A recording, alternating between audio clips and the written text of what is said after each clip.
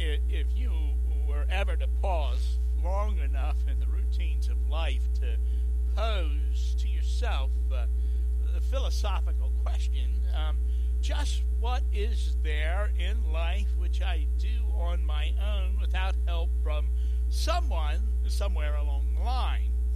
And at first, you might think that there are a great many things which you do all by yourself without help from anyone else. And I can see why you would think that. But if we expand that idea of help a little bit, things begin to take on a different look.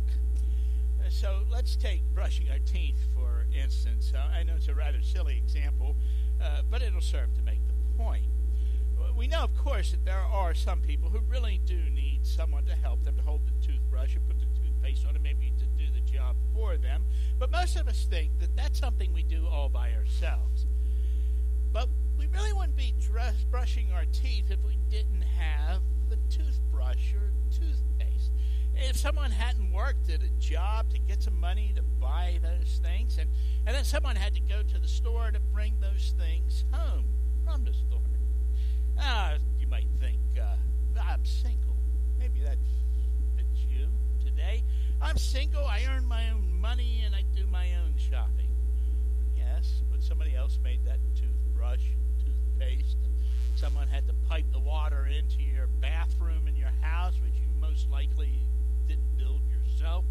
And none of us, not even dentists, I think, do their own dental work. Or you could take something a little bit more complex, for instance. How about someone who's a mathematician? He or she's thinking, moving into new territory, expressing things mathematically, which haven't been expressed before. Truly groundbreaking work. But if they take a look around, they'll see all those people who went before them, whose shoulders they're standing on, whose work and theories are his or her starting point.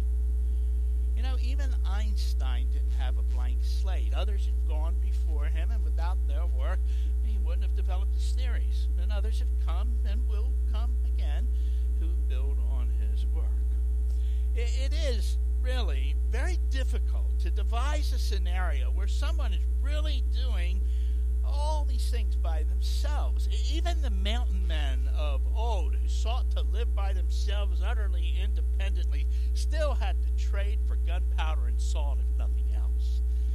About as close as I can get to that scenario is to imagine someone who's dropped off naked on an uninhabited island. And if they survive, well, then maybe we could say that person really is doing everything by themselves. Well, except for whatever knowledge they brought with them that they're able to make use of. Now, I don't suppose any of us would really think that that was a kind of life that we'd like to live. And in all of those examples that we just talked about, the help was what we might call passive. Someone else did something which you make use of in doing whatever it is you need to do. And what I'm doing here is reminding you that you get all sorts of help from all sorts of people every day in your life that you probably never even think of. And then there are those things which you simply cannot do by yourself. You can't do unless someone assists you at it, someone who will actively help you. And it could be something as simple as rolling a big rock up a hill, or as complex as making a trip to the moon. So much of what we do requires others to help us, if we're to do them well and efficiently, if we're to get anything of significance done. While many of us do have some solitary pursuits, reading novels or maybe doing crossword puzzles, they usually aren't community events, are they? Most of us probably do think that a life worth living is a life lived with other people. And giving and getting help is just part of being alive. And yet we're so dependent on so many people for so many different things, we hardly ever even give it a thought. Because, God has designed life so that we cannot really live it alone. We need help. He's built it into the very fabric of nature. And so it shouldn't surprise us that when it comes to the spiritual realm, which which is, let me say, the basis of all reality. We can even say it is ultimate reality. Everything else has come from that spiritual realm and is moving towards it. And even there, and especially there, we need help. And you know, there are at least two things in our human experience that we cannot do for ourselves, which we absolutely need someone to intervene in. And not just anyone can do these things. We need God, and only God will do. We need God to do something for us in these two things. He needs to do it. And the two things are salvation and living the Christian life. Now, most of us in this room understand that truth when it comes to salvation.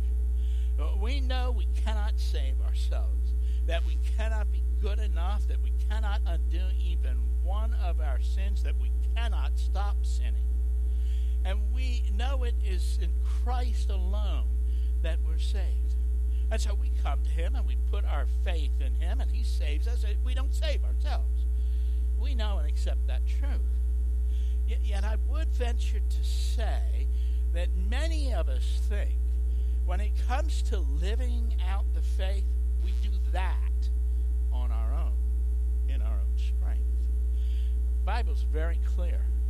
We cannot live the Christian life in our own power. We can only live it in the power of the Holy Spirit. Zechariah writes, "Not by might, not by power, but by my Spirit, says the Lord." And that's what our text today tells us. So I'd like to ask you to join me once again in the book of Romans, chapter 8, and more or less we'll be going to looking at verses 1 through 14. Of course, Jim will have those texts up on either side of me. Now, 2 weeks ago, we saw that we cannot live the Christian life by keeping the law. Paul was really clear about that. He told us that although the law was a good thing, it was powerless to help us because of the sin which is in us. And the last verse of chapter 7 summarizes our condition as believers. And Paul wrote there, "Thanks be to God who delivers me through Jesus Christ our Lord." And here we have no doubt at all that Paul is talking about believers. But he concludes the chapter by saying, "So then I myself, in my mind, am a slave to God's law, but in my sinful nature, a slave to the law of sin."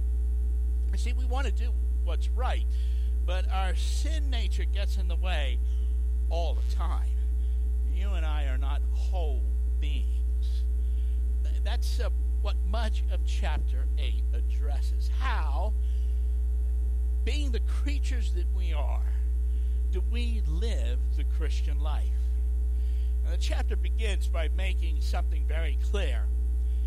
If we are believers, if we have put our faith in Christ, if we have been born again, then even though we aren't whole beings, even though we're a kind of a split personality wanting to do good but sinning instead, even so, we are not under condemnation. Verse 1, "Therefore there is now no condemnation for those who are in Christ Jesus." And that's so important for us to understand. We spent our entire time together last week talking about that very truth. You see, if you feel as though you're under condemnation, you will never move forward in the faith. And you certainly cannot live the life God has called you to. And so now we have set the stage to answer the question, how do we live the Christian life? And the first thing we can say is that once we have put our faith in Christ, we live under a greater reality, or at the very least, we're given the opportunity to live under that greater reality. And I'll explain what I mean by that later. But verse 2 introduces us that idea. Having just told us we're not under condemnation, Paul goes on to say, because through Christ Jesus, the law of the Spirit who gives life has set you free from the law of sin and death. Before you and I were in Christ, we were under a law. Paul calls it the law of sin and death. Sin brings death. fact. This is reality. This is what the Bible teaches from beginning to end, from cover to cover. But when we come to Christ, however, we're set free from that law. It's through Christ, through our salvation, that we're set free. Now, we live under a different law. It's the law of the Spirit who gives life. It operates in a different way. It's not dependent on us. The life comes to us, and it comes from the Spirit. It's not a result of our own efforts. Maybe we can think of it this way. While an astronaut is here on this earth, he or she is subject to the same law of gravity that we are. They feel their own weight. If they trip, they fall. It takes more effort to go up the stairs than down, but they both require work. But once in space, however, gravity no longer really matters.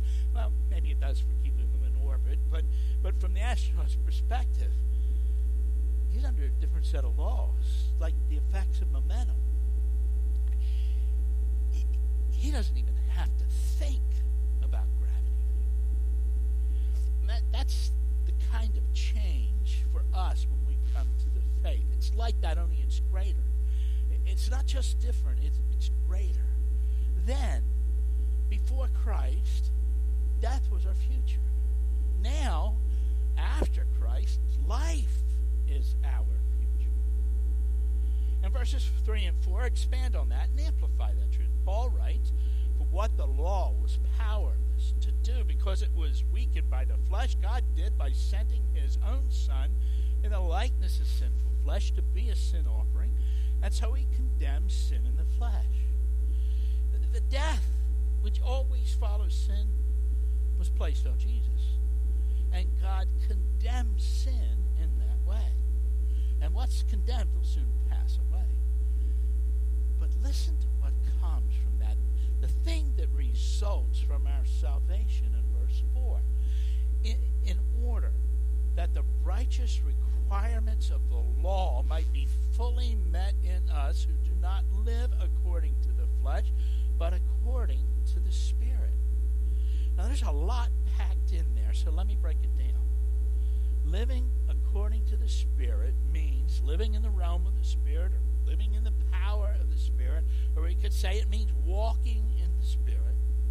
And if we live according to the Spirit, not according to the flesh, the righteous requirements of the law are fully met, or some translations put it, fulfilled in us. In other words, we are living the Christian life. Now, please understand, the righteous requirements of the law are met in us if we are living according to the Spirit. So this cannot be talking about the righteousness of Christ. It's imputed to us when we put our faith in Christ, when we were born again. That doesn't depend on how we choose to live at all. This is talking about us living our lives in a way which pleases God. I want to read a quote to you that I think will help understand what Paul is saying here. Those who live by the Spirit produce the fruits of the Spirit. A vine does not produce grapes by an act of Congress. They're the fruit of the vine's own life. So the conduct which conforms to the standard of the kingdom, that is the righteous requirements of the law, is produced not by any demand, not even God's in his law, but it's the fruit of the divine nature which God, as a result of what he has done in and by Christ, has placed in us. In other words, we live the Christian life. The righteous requirements of the law are met in us when we walk in the power of the Spirit. So we can live under this greater reality. We can live in the realm of the Spirit, in his power, walking with him, and so live in a way which pleases God, fulfilling his righteousness. At least we can. We had the opportunity to live that way. As it turns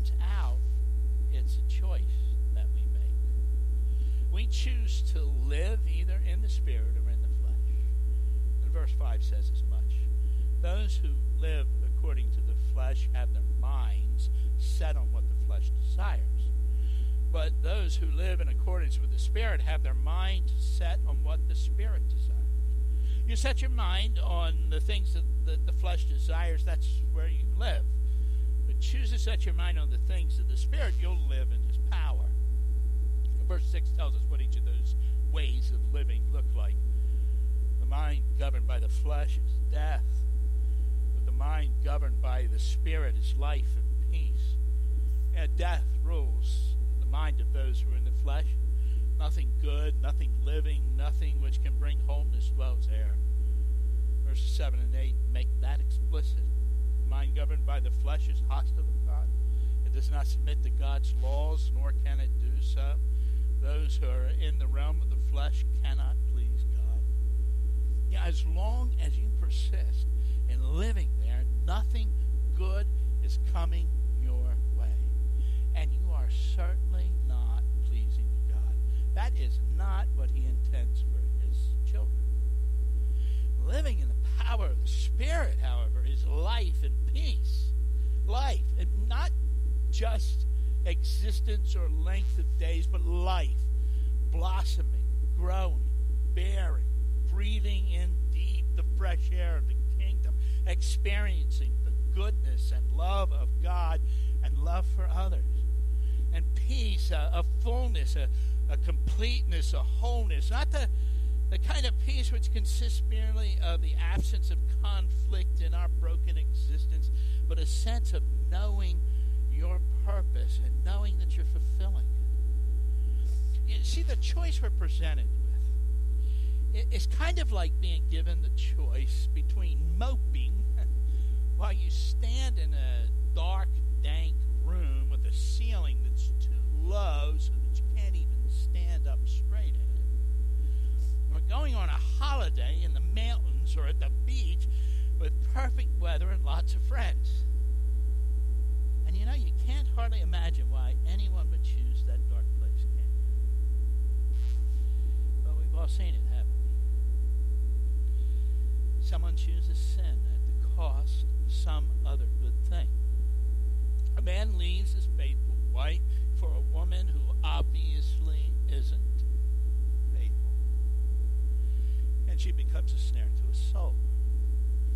A woman chooses drugs and takes the food off her children's plates and misses those amazing years which will never come again. Years when her children need her and her love and her guidance and her protection, all of which disappears in a blurry stupor. Sin dresses up in a costume, and though deep down we know it's a lie, it's the very imitation of something we want, and we wade in. And we reap from it just what we sow. You see, the sad truth is, every one of us have made bad choices in our lives far too often in our lives. Maybe not to this extent, but we've all chosen sin. And because of that, because we've chosen the flesh, we can get to a place where we think, I just can't do it. I can't live the Christian life. I'm not any good at it. I'm always failing.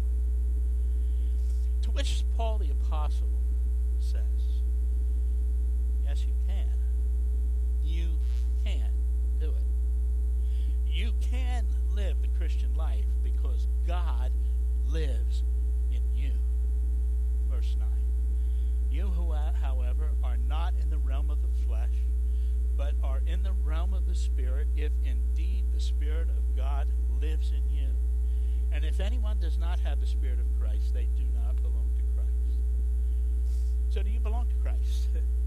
Have you put your faith in Him? Did you come to Him confessing your sins and asking Him to save you? Then you belong to Christ. And if you belong to Him, then His Spirit lives in you. You don't have to be ruled by the flesh. I mean, you can choose to live there, but you are in the realm of the Spirit. Even if it doesn't feel like it. Even if you have forgotten it.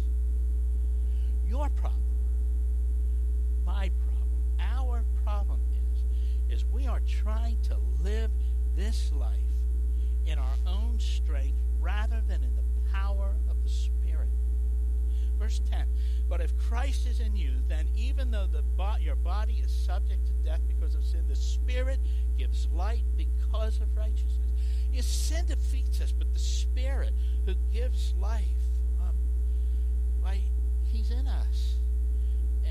And He gives us life, and He does that because He is righteous, and He is in you, and because you belong to Him.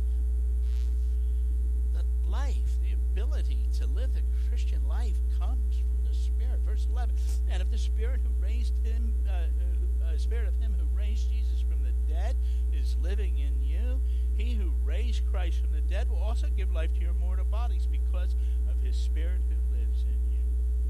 There's a reference to the resurrection here, but what you need to see is we overcome the sinful nature by the Spirit who lives in us. He's the one who raised Jesus from the dead. He's the one that has the power to overpower your flesh. You and I can live the Christian life because of the Spirit of God who lives in us. We belong to Him. We're in His realm, where His power is and where we can walk with Him. I once had someone tell me that he couldn't do this one particular thing, which the Scriptures make clear that the Christian must do. He just couldn't do it, he said. And I told him, I understood his struggle and encouraged him to keep working at it, all of which was okay. But I later realized what I should have said to him and what I would say to anyone else who told me they could not do something God says they need to do. I'd tell them what Paul says here. I would say this. Oh, yes, you can. You are a child of the King. You belong to Jesus Christ. His Spirit lives in you. I mean, it's true. You can't do it in your own strength, but you don't have to. God has told you to do it. So you lean on Him, and He will do it through you. You and I are not whole beings. Sin still lives in us. But once we put our faith in Christ, we're in a greater realm, the realm of the Spirit. We can choose to live in the flesh and all its attendant sorrows. Or we can choose to walk in the Spirit. He's the one who gives life. He's the one who overcomes the sin in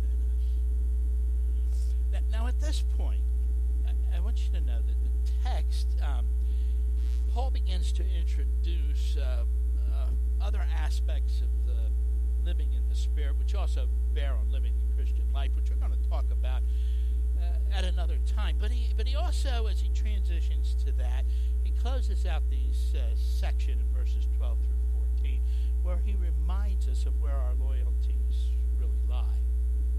Verse 12, therefore, brothers and sisters, we have an obligation, but it is not to the flesh to live according to it. You and I, if we put our faith in Christ, we're obligated, but we don't owe the flesh anything. All it's ever done is bring grief in our lives. Just as the beginning of verse 13 says, for if you live according to the flesh, you will die. We don't owe the flesh a time of day. What we need to do is put it to death. Our obligation, rather, is to God. He's the one who will enable you to put to death the flesh, as we see in the rest of verse 13. If by the Spirit you put to death the misdeeds, the body will live. You see, it's not your strength. It's the Spirit enabling you. I mean, you have your part to play. I don't deny that. Sometimes it feels like it's all you. But if you're asking Him for help, He's right there helping you. And the struggle that you feel at times like that is there only to make you more like Christ, to strengthen you in your inner being. And when you find yourself yourself tempted in some way, you lean into him and he gives you what you need to meet that occasion. This time, for the temptation will come again, and when it does, the Spirit is still there with you. Paul's closing thought in this section is the Spirit is the one who leads us ultimately to victory. Verse 14, for those who are led by the Spirit of God are the children of God. He will lead you step by step, day by day, through this life if only you'll let him. So look, if we were going to summarize what we've learned here these last 3 weeks, we would say, first, we cannot live the Christian life by trying to keep the law. The law is powerless to help us because of the sin dwelling in us. When we try to keep it, the focus is on us and on our strength and on what we can do, and we can do precious little. And as we try to live under the law, we find that we're continually failing. And as those failures mount up, as they surely will, they become disheartening and discouraging, and that saps whatever little strength we might have had. Those who try to keep the law live in a constant state of failure. This is not how to live the Christian life. And then next we need to take to heart this truth. There is now no condemnation for those who are in Christ Jesus.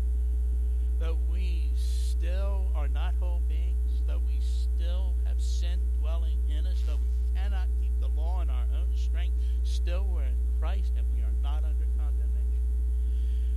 We've been set free from that weight. We bear it no more. Christ took it away to the cross. He bore that burden which we couldn't bear.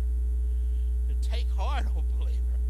You're not under condemnation. God himself does not condemn you. And if he doesn't condemn you, then you're free indeed. And I'd say to you, embrace that truth. And finally, realize that we can only live the Christian life in the power of the Spirit. His life in us bears the fruit of that life. The fruit of the Spirit, yes, against which there is no law, or as Paul puts it here, the righteous requirements of the law are fully met in us. The Spirit leads us. He enables us to say no to sin. His life in us flows in us and through us and out of us. And as we keep in step with the Spirit, and instead of seeing our failures piling up as when we're under the law, we begin to see, to understand, to appreciate that we really are becoming more like Christ, living more like him, that we are living the Christian life. Now maybe you're asking yourself, and you'd like to ask me, just how do I do this? How do I live in the Spirit? Well, you've just taken the first step. I mean, you now know this truth if you didn't know it before. And the truth, Jesus said, will set you free. Jesus taught extensively about the Holy Spirit to prepare his disciples for the Spirit's ministry in their life. He even said, it's for your good that I'm going away. Unless I go away, the advocate, meaning the Spirit, will not come to you. But if I go, I will send him to you. And then once you know this truth, you begin to learn and to pray and invite the Spirit into the various situations that you face with the goal of always keeping step with him. And when you do something right, maybe you face some situation that's been kind of difficult, and you got through that thing, and you thought, I actually live like a Christian then. You have those experiences. It's time to turn around and say thank you, because God was the one who enabled you to do that.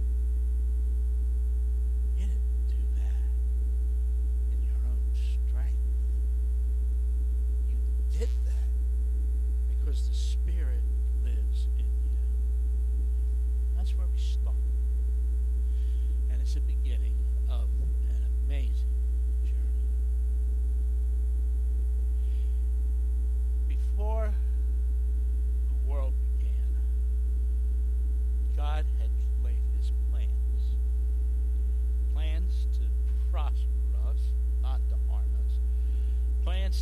a hope and a future.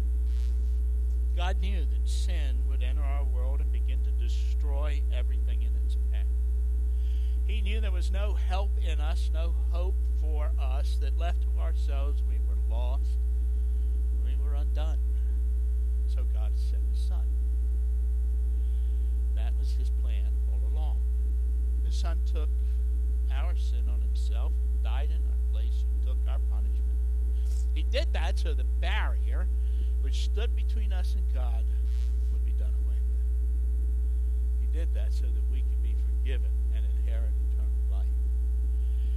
That was God's plan involving His Son, or at least part of it. But it was every bit as much His plan. Knowing that the strength is not in us for you and I to live the life of the believer in the power of the Holy Spirit. His life, living